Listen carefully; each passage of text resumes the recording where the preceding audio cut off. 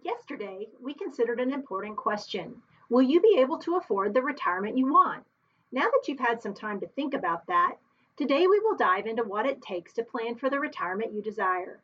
A long running rule of thumb is to save at least 10% of your income for retirement.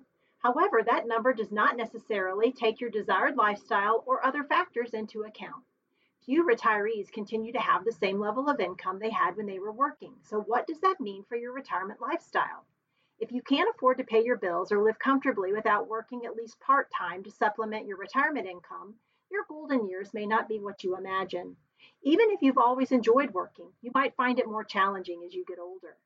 But if you continue working beyond the government retirement age, it can boost your Social Security income measurably. Plus, you could have the opportunity to further maximize your employee benefits and add significant amounts to your personal savings. If you're debt free, plan to live simply in retirement, and you don't have any major health concerns, a standard retirement savings plan is likely to cover your basic needs comfortably.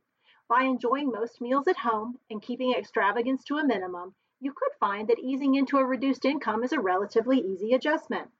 If you live large now and you've grown accustomed to the finer things in life, you'll need to be more diligent about ensuring you have sufficient income in retirement to continue your upscale lifestyle when you're no longer earning.